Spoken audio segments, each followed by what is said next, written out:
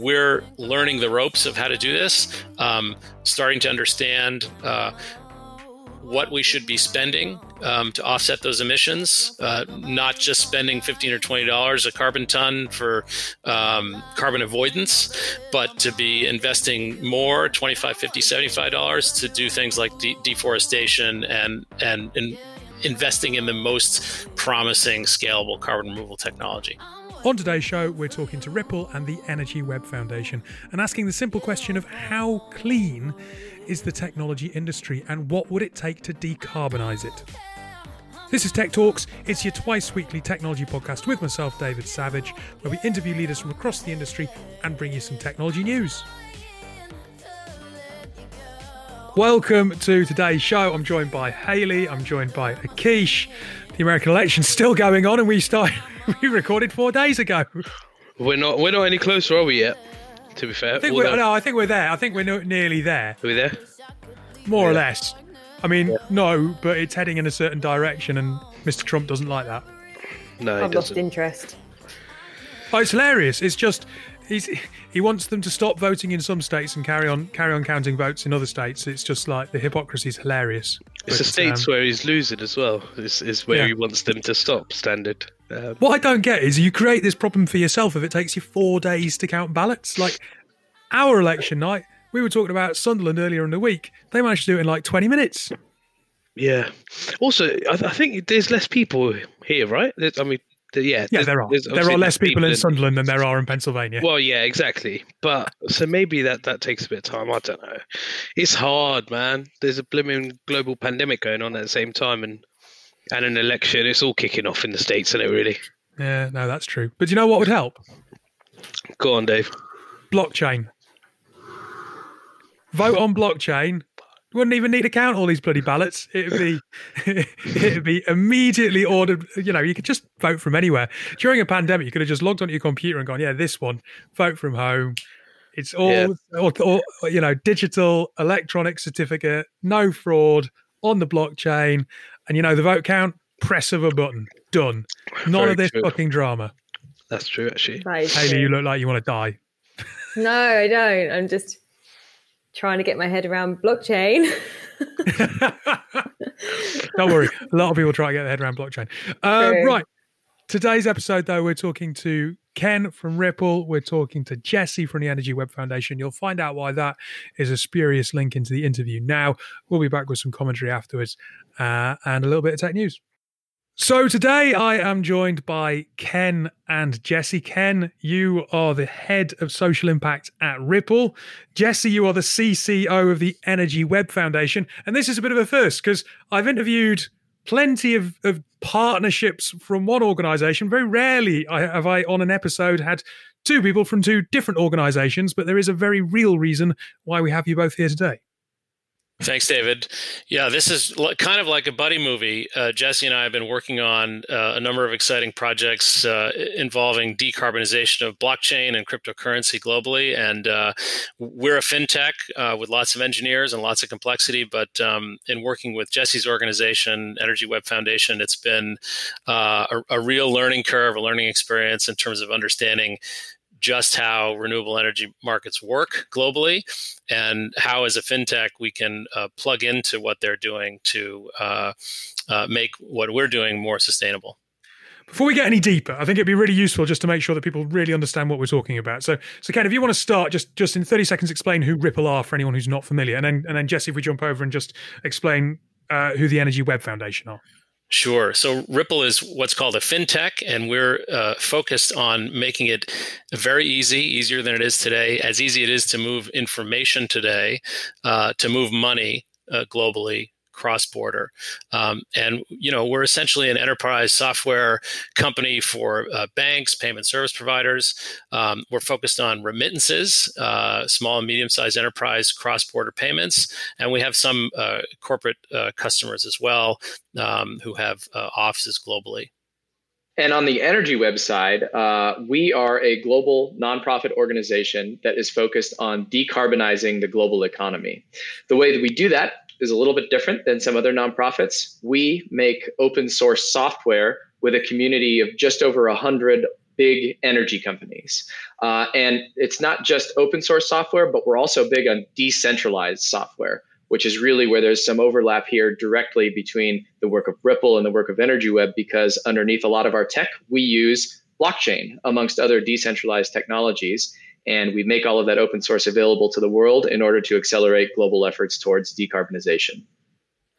No, I'll be perfectly honest. When this came through as a suggestion for a podcast topic, it caught my eye. And there was one line that was in there that really threw me, that of 40 million Bitcoin transactions, they generated 28 billion kilowatts of energy versus Portugal consuming 28 billion kilowatts of energy in a year. And that threw me, because when we talk about fintech, we talk about finance on this podcast, the topics that we tend to talk about are accessibility, they are ethical data concerns, they are very much entrenched in things like fraud and securities. And when we do talk about sustainability, we tend to think about companies like oil and gas, or we think about how tech can lessen the impact on heavy agriculture and big industries like that. It has never occurred to me to talk about carbon neutrality in the finance field, if I'm perfectly honest. Am I alone in being shocked by that? I mean, when you talk to people outside of the industry, are they aware? I think this is something that traditional finance and fintech is now waking up to as a priority. And among fintechs, there's a realization that in the early days of building out the global blockchain ecosystem as a growing share of global finance, it's still early days. And this is an opportunity to kind of build this into the system rather than to have to go back and reverse engineer it at a later date once it's scaled and is much more common as a component of global finance. So, XRP, the digital currency, which is the third or fourth by volume, and which is used by now hundreds of financial institutions globally, is natively green. It is a pre-mined currency. It doesn't require massive amounts of servers and energy to get it in the first place, and it's transactions in XRP settle very quickly and by consensus, not by proof of work. So running an XRP validator is little, it's comparable to running an email server in terms of its energy intensity. That said, XRP and the XRP ledger do have a carbon footprint, and we want to decarbonize that. And that's why we've partnered with EnergyWeb Foundation to create the EnergyWeb Zero tool. And we've, in fact, now already made our first purchases of renewable energy certificates in 3 of the largest markets that the XRP ledger operates in. And so we're off and running and on our way.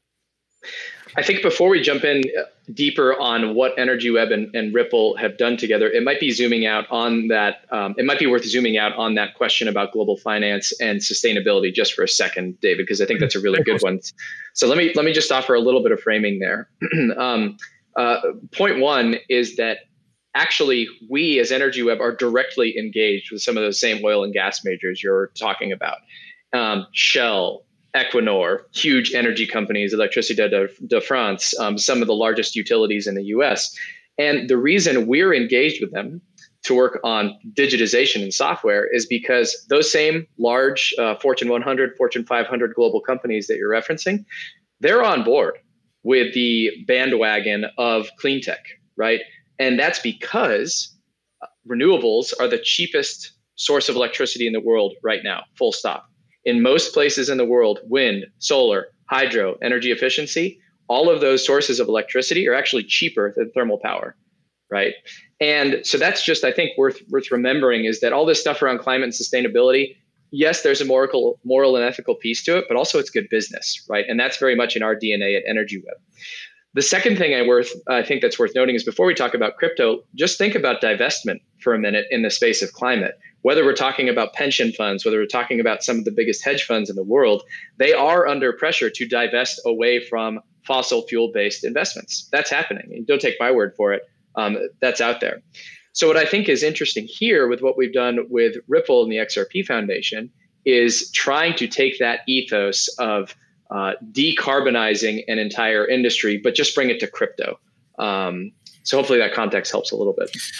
Yeah, no, it's interesting because obviously in the mainstream media, the kind of the narrative is lots of people very, very, very, I suppose, showing a lot of activism around this, and then nation states tearing up the Paris Accord and kind of going in the opposite direction. So it's interesting to hear you say that actually a lot of private organizations are awake to this, because it's not really what we hear in the press. I mean, British Petroleum, right? Shell, most of the non-US oil and gas majors, just to take a single vertical, look at the plans that they've released in the past just quarter. They're effectively cutting oil production and sales by between 30 and 60% over the next 10 years and moving most of their revenue generating activities to things like green electricity, hydrogen production, other kinds of low carbon commodities. So it is, especially as an American, right, it is incredibly frustrating to see these headlines out there that is all about climate this, climate that, when realistically, the business case for these technologies is stronger than it's ever been. Sorry, David, I think what Jesse's saying is really important. There is an altruism argument here to, make these technologies more sustainable, but there certainly is a competitive advantage involved as well. If you're a bank, if you're an end user, someone sending a remittance from London to Lagos, for example, and you have a choice to use a clean technology or an old technology that may not be clean, generally you're going to make the right choice. And so I think if you're a payment service provider, if you're an application bank, if you are operating a blockchain or on a blockchain, you're going to want to make that choice because you're giving your product and your service an attribute that people are going to prefer. Now, I do find this really interesting because Jesse, Ken, you've just touched on it there, but Jesse said earlier that you're using blockchain to effectively solve blockchain. I've heard conversations with friends where we've talked about electric cars, but then people go, but they're still producing electricity, and you don't know how they're producing that electricity. Just because the car's electric doesn't mean that the fuel that they are running on is necessarily green. So the idea that you can audit where that energy comes from, and I suppose then have that transparency to someone like me is a really interesting one, right? Yeah. I mean, let's talk through what we did here with Energy Web Zero to decarbonize, in this case, the XRP blockchain or the XRP ledger. So first, Ken and his team, they conducted a very deep analysis to try and understand how much electricity the XRP ledger is consuming on an annual basis and where that electricity is coming from around the world, right? They provided that information into this software, Energy Web Zero, which is, again, itself running on top of a blockchain, in this case, the Energy Web chain, which is one that is run by the Energy Web Foundation community. And then that information was used to look around the world and actually find solar and wind and other renewable energy facilities that were producing energy. And we used certificates for those facilities to effectively sell energy back to Ripple and the XRP Foundation. And so the reason we use the language of auditability and traceability is that all of those certificates are coming from specific renewable energy facilities that have a digital identity that is rooted onto a blockchain. So that means you don't have to take my word for it that a solar farm in the Philippines or a wind facility in the UK or the US, which is where these certificates came from for this transaction, it's actually tracked on the blockchain, right? So you can clearly see that Ripple XRP Foundation came in, said, we want to buy this much renewable energy. And you can see where those certificates, that's the thing that's used to actually track the energy, you can see where it came from. Now look, cynical question, but it's great that large financial institutions are waking up to this. Why should Ripple care? I mean, hopefully they would, and they obviously are. But you're an emerging tech business. And to be perfectly frank, right now, you could be forgiven for just wanting to establish your name and to kind of grow the business rather than worrying about the global impact of your technology. I mean, you'd imagine that would be something that a mature organization might begin to concern themselves with when they've reached a certain size. So why is it that they have someone like you in a head of social impact role? That's a great question, and it is certainly unusual for a barely a 500 person company to be focused on social and environmental impact while also rushing to implement customers and satisfy the demands of a product roadmap. Part of the founding idea of Ripple was that globalization was not working for everybody. That it was not inclusive enough, and that these technologies would begin to provide an on-ramp for the almost 2 billion bankable adults in the world who are unbanked, and that these technologies would begin to make financial services fairer, more equitable for the middle 2 billion bankable adults. From a sustainability standpoint, the world of cryptocurrency certainly, as you mentioned earlier, has some overhang in terms of nefarious actors and unintended consequences. And so, we think that something like this is beneficial not just to Ripple or to XRP or to the XRP ecosystem, which, by the way, is an open source community. Ripple is just a part of that. We certainly don't control it. As Jesse mentioned, the XRP Foundation. This is a Dutch-based nonprofit that engages with hosts and developers around the world to kind of build out the system, and they are stewards of some of the infrastructure of the XRP ledger. So they're very excited about this too, as are individual developers. We think rising tide lifts all boats. We don't think the world of blockchain and crypto is a winner-take-all situation. We think that there'll be lots of use cases, lots of utilities, and again, the more sustainable the system is, the more scalable it's going to be, the more adoptable it's going to be, and so we're excited about others, including competitors, including currencies and companies that are competitive, adopting these practices and taking advantage of this opportunity. Okay, so talking about adopting practices, one amazing commitment that Ripple has made is that you are one of the first companies in your field to say that you will be carbon neutral. How does the partnership between your two organizations help you actually get there, and what can other companies learn from that? Yes, in addition to working with the XRP ecosystem to decarbonize the ledger, we have also made a commitment as a company to get to net zero by 2030 for everything that we do from a business standpoint. Buildings, flights, use of cloud services, and so on.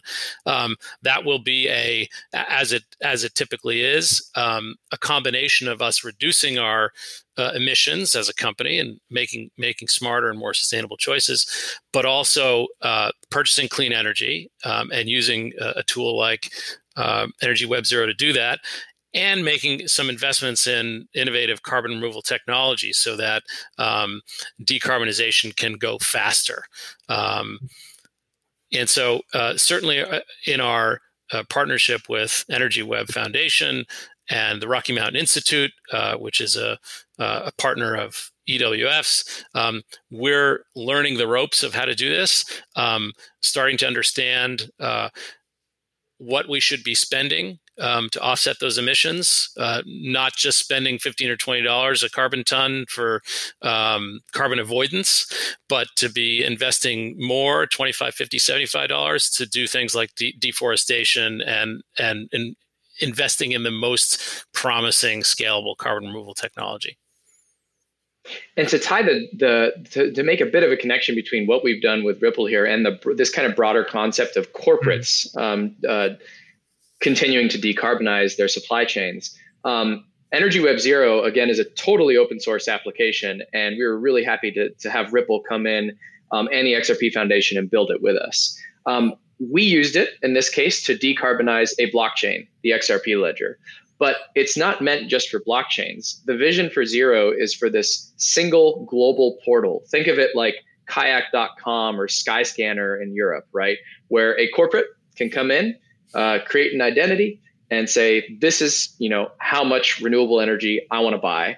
And I need some certain things to be true. It needs to come from X, Y, and Z geographies. Maybe they only want to get solar. They only want to get wind.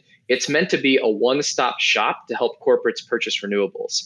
Because if you look at some of the big tech companies, what they're doing here, Google just announced that they're going to be purchasing electricity to power all of their electric demand globally on a 24-hour, 7-day-a-week basis, meaning every single electron flowing through a Google data center is going to be green, right? How many other companies in the world can actually do that? How many other companies have probably 100 people doing product just to help with their carbon offset and sustainability work? Not many, right?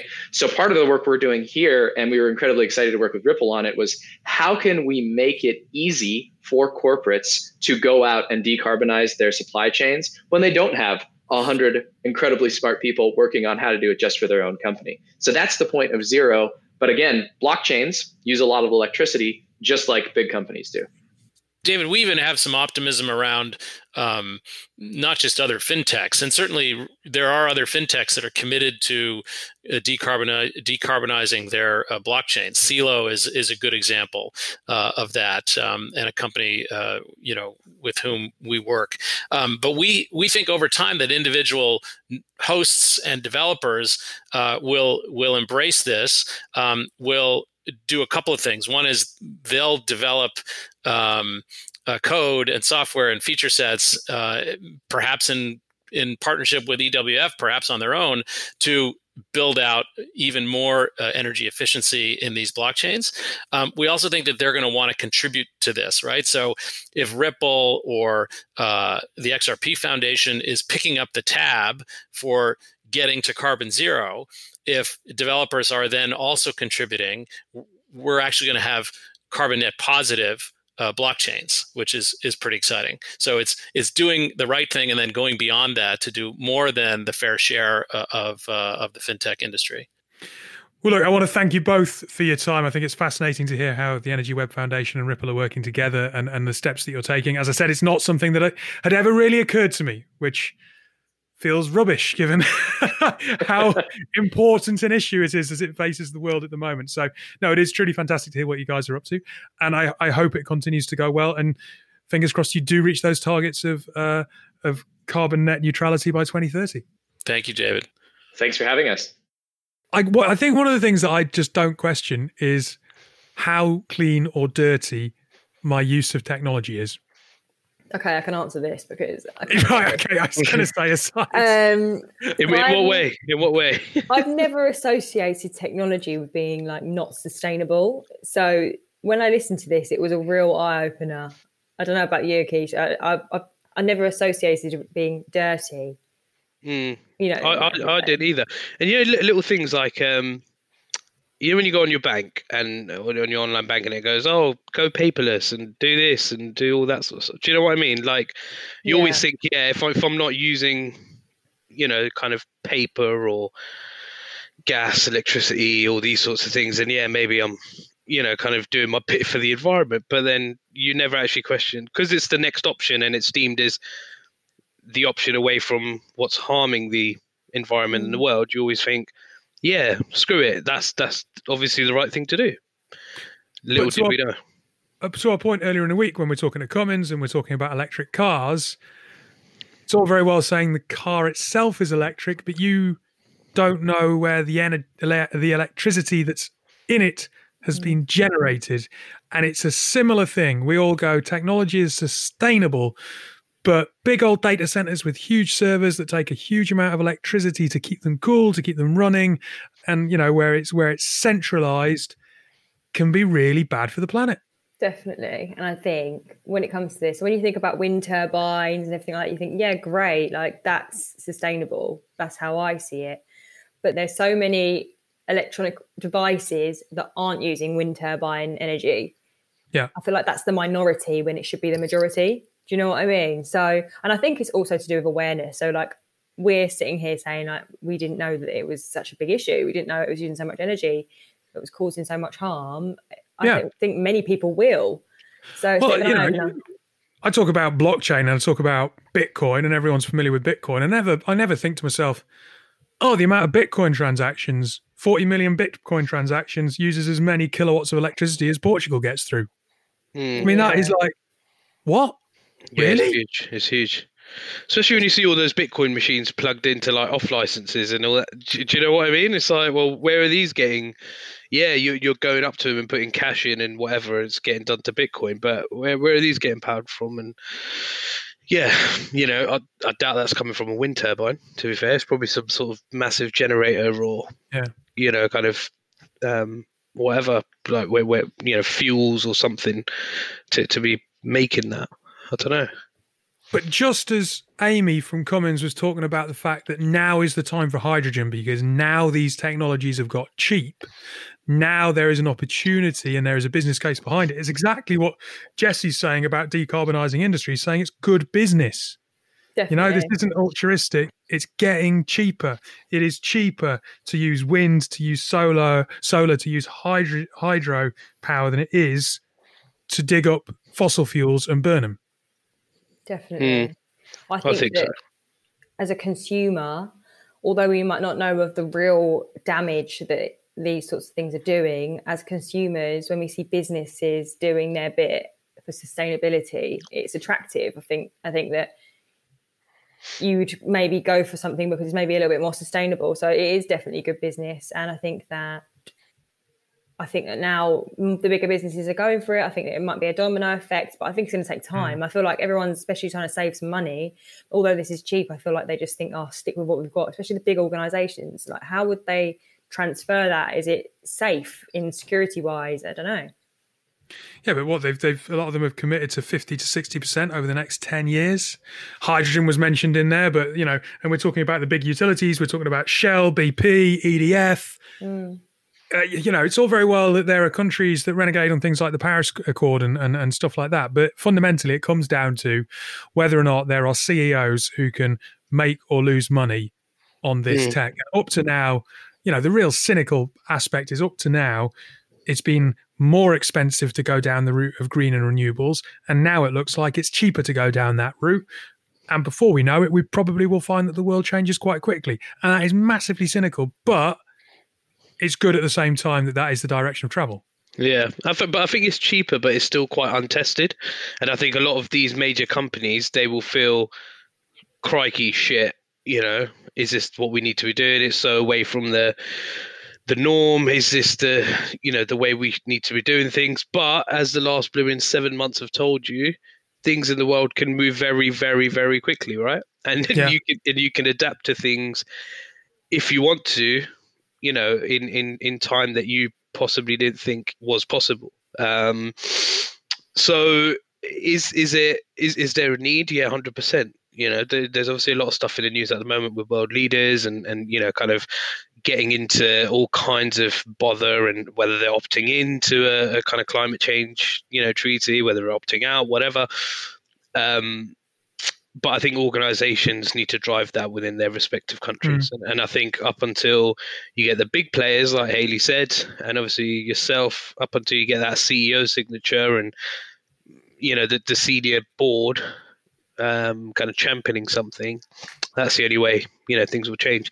And all it's going to take, I can probably see it now, to be fair, all it's going to take is going to take one big global kind of household name to change the way of working, and then suddenly, bang, it's going to be a domino effect, and things will move very, very quickly. We've seen how the world, like you're saying, we've seen how the world's accelerated in no time at all when it's put under pressure.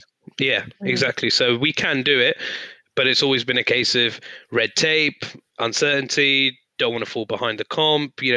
Life is too good in the here and now and present. So yeah, but I think that change needs to happen, and it probably will get happen. Yeah. Will get happen. Will happen. It's going to happen. Yeah.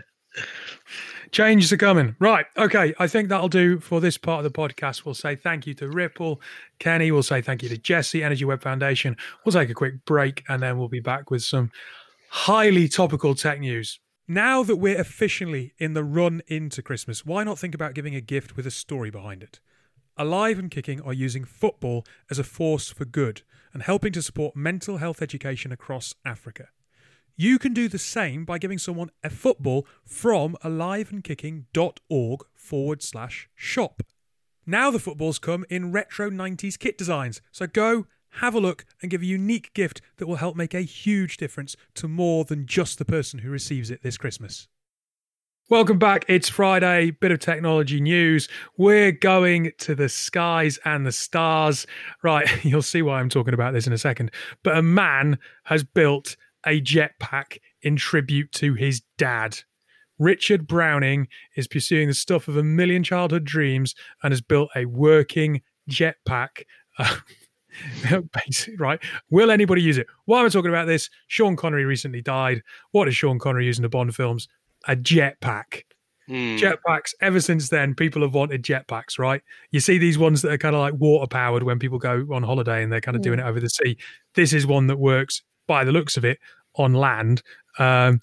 He's using it in the Lake District as part of the Great Air North ambulance service. I suppose if you're trying to get up a mountain quickly to someone, then maybe a jetpack is a useful idea. But we first saw jetpacks in Thunderball. So, guys, films, brilliant technology. What do you want someone to go away and make reality? Oh, that's a good one, Gino. That is a good one. Teleportation. Yeah. Teleportation. Yeah, like the Do you really need it, though? All right, okay. I thought you were going to be like... Yeah, I do, because I don't want to sit on a plane for 12 hours. Just go live there now, though. You don't need to be in London anymore. Well, let's see what our managers say about that. So you're talking about Star Trek style transport, or are you saying or flying really quickly? Teleportation being like instant travel. Like snapping my fingers and I'm in Italy. There you are. That's a superpower, though, Hayley. No, Star Trek. Star Trek, they can Star instantly move you from one place to another on transporter, can't they? Yeah. Dream. Okay. Anyway, Okay. what's yours? Italy. I don't know, you know. I something like Doctor Who style booth. You go in, or Back to the Future type stuff. You go in, you put in kind of whatever year or something like that. And then, time machine. Yeah, time machine. Yeah, that or the Night Rider mobile. That would be pretty freaking sick. It's not exactly futuristic now. No, it's not, but it's pretty cool though, isn't it? Really, a car that talks to you. That's just like your car with Siri on. Yeah, but it's pretty bliving cool, isn't it? All the funky lights and stuff in front of you. It's pretty cool. Or if you want to stay on the James Bond theme, if I could fire missiles out my car to people when I get road rage, that would be pretty sick. Not missiles. I don't want to kill anyone, but just pellets or something. Just you get the Deliveroo guy just cut you up on a roundabout. Bang, you shoot a pellet out. See, the thing is, though, if Hayley's transporter comes into reality, we don't need cars for road rage unless it's just, or at least there'll be a lot less cars on the road because it'll be like, well, I've got to get Liverpool from Manchester. Done. Yeah, fair enough. Exactly. No one wants to sit in that traffic. No. I wouldn't have gone to Italy. I love Italy, but I think if I could transport anywhere, it'd be like to some tiny little island. I'd literally buy like an island that is this big. We'd just be like, oh, should we go to Italy for dinner tonight? Perfect. All right, let's go there now. Is that where your favourite date location would be? We'll go to Italy tonight. Get your dress on. It was that easy. The calzone in the Pizza Express down the road isn't the best. Let's go to Rome instead. Don't quite fancy the dough balls in the local Italian. Off to Milan, sweetie. Could you imagine how difficult it would be getting a registration, getting a table at like the world's best restaurants? Yeah, it would be pretty intense. And also, why would you go to the local Italian if you could just go to an Italian? Yeah, just a normal one off the streets of Milan or Rome or something. Exactly. I'm not going down the bottom of the road. I'll just go to Naples. Yeah. Ooh. Fancy a pizza? Let's go there then. Do you do collection? Yep, fine. Good. Exactly. Well, you can see I've thought about this. Yeah, I like this. All right, cool. So, Akish wants a car that fires missiles, and Hayley wants to be able to go around the world in seconds. Correction. He wants one to fire missiles at Deliveroo drivers. Riders. Sorry, yeah, riders. But we like them. They're the front line at the moment, so they got a hard job over the next month or so. They do. To be fair. Jesus. Right. Okay, guys. That brings us to the end of the week. Thank you for tuning in. Enjoy your weekends, everybody. Doing whatever you're allowed to do. If you're in Wales, have a great time. Everyone else, we'll be back next week. Stay in lockdown. Stay safe.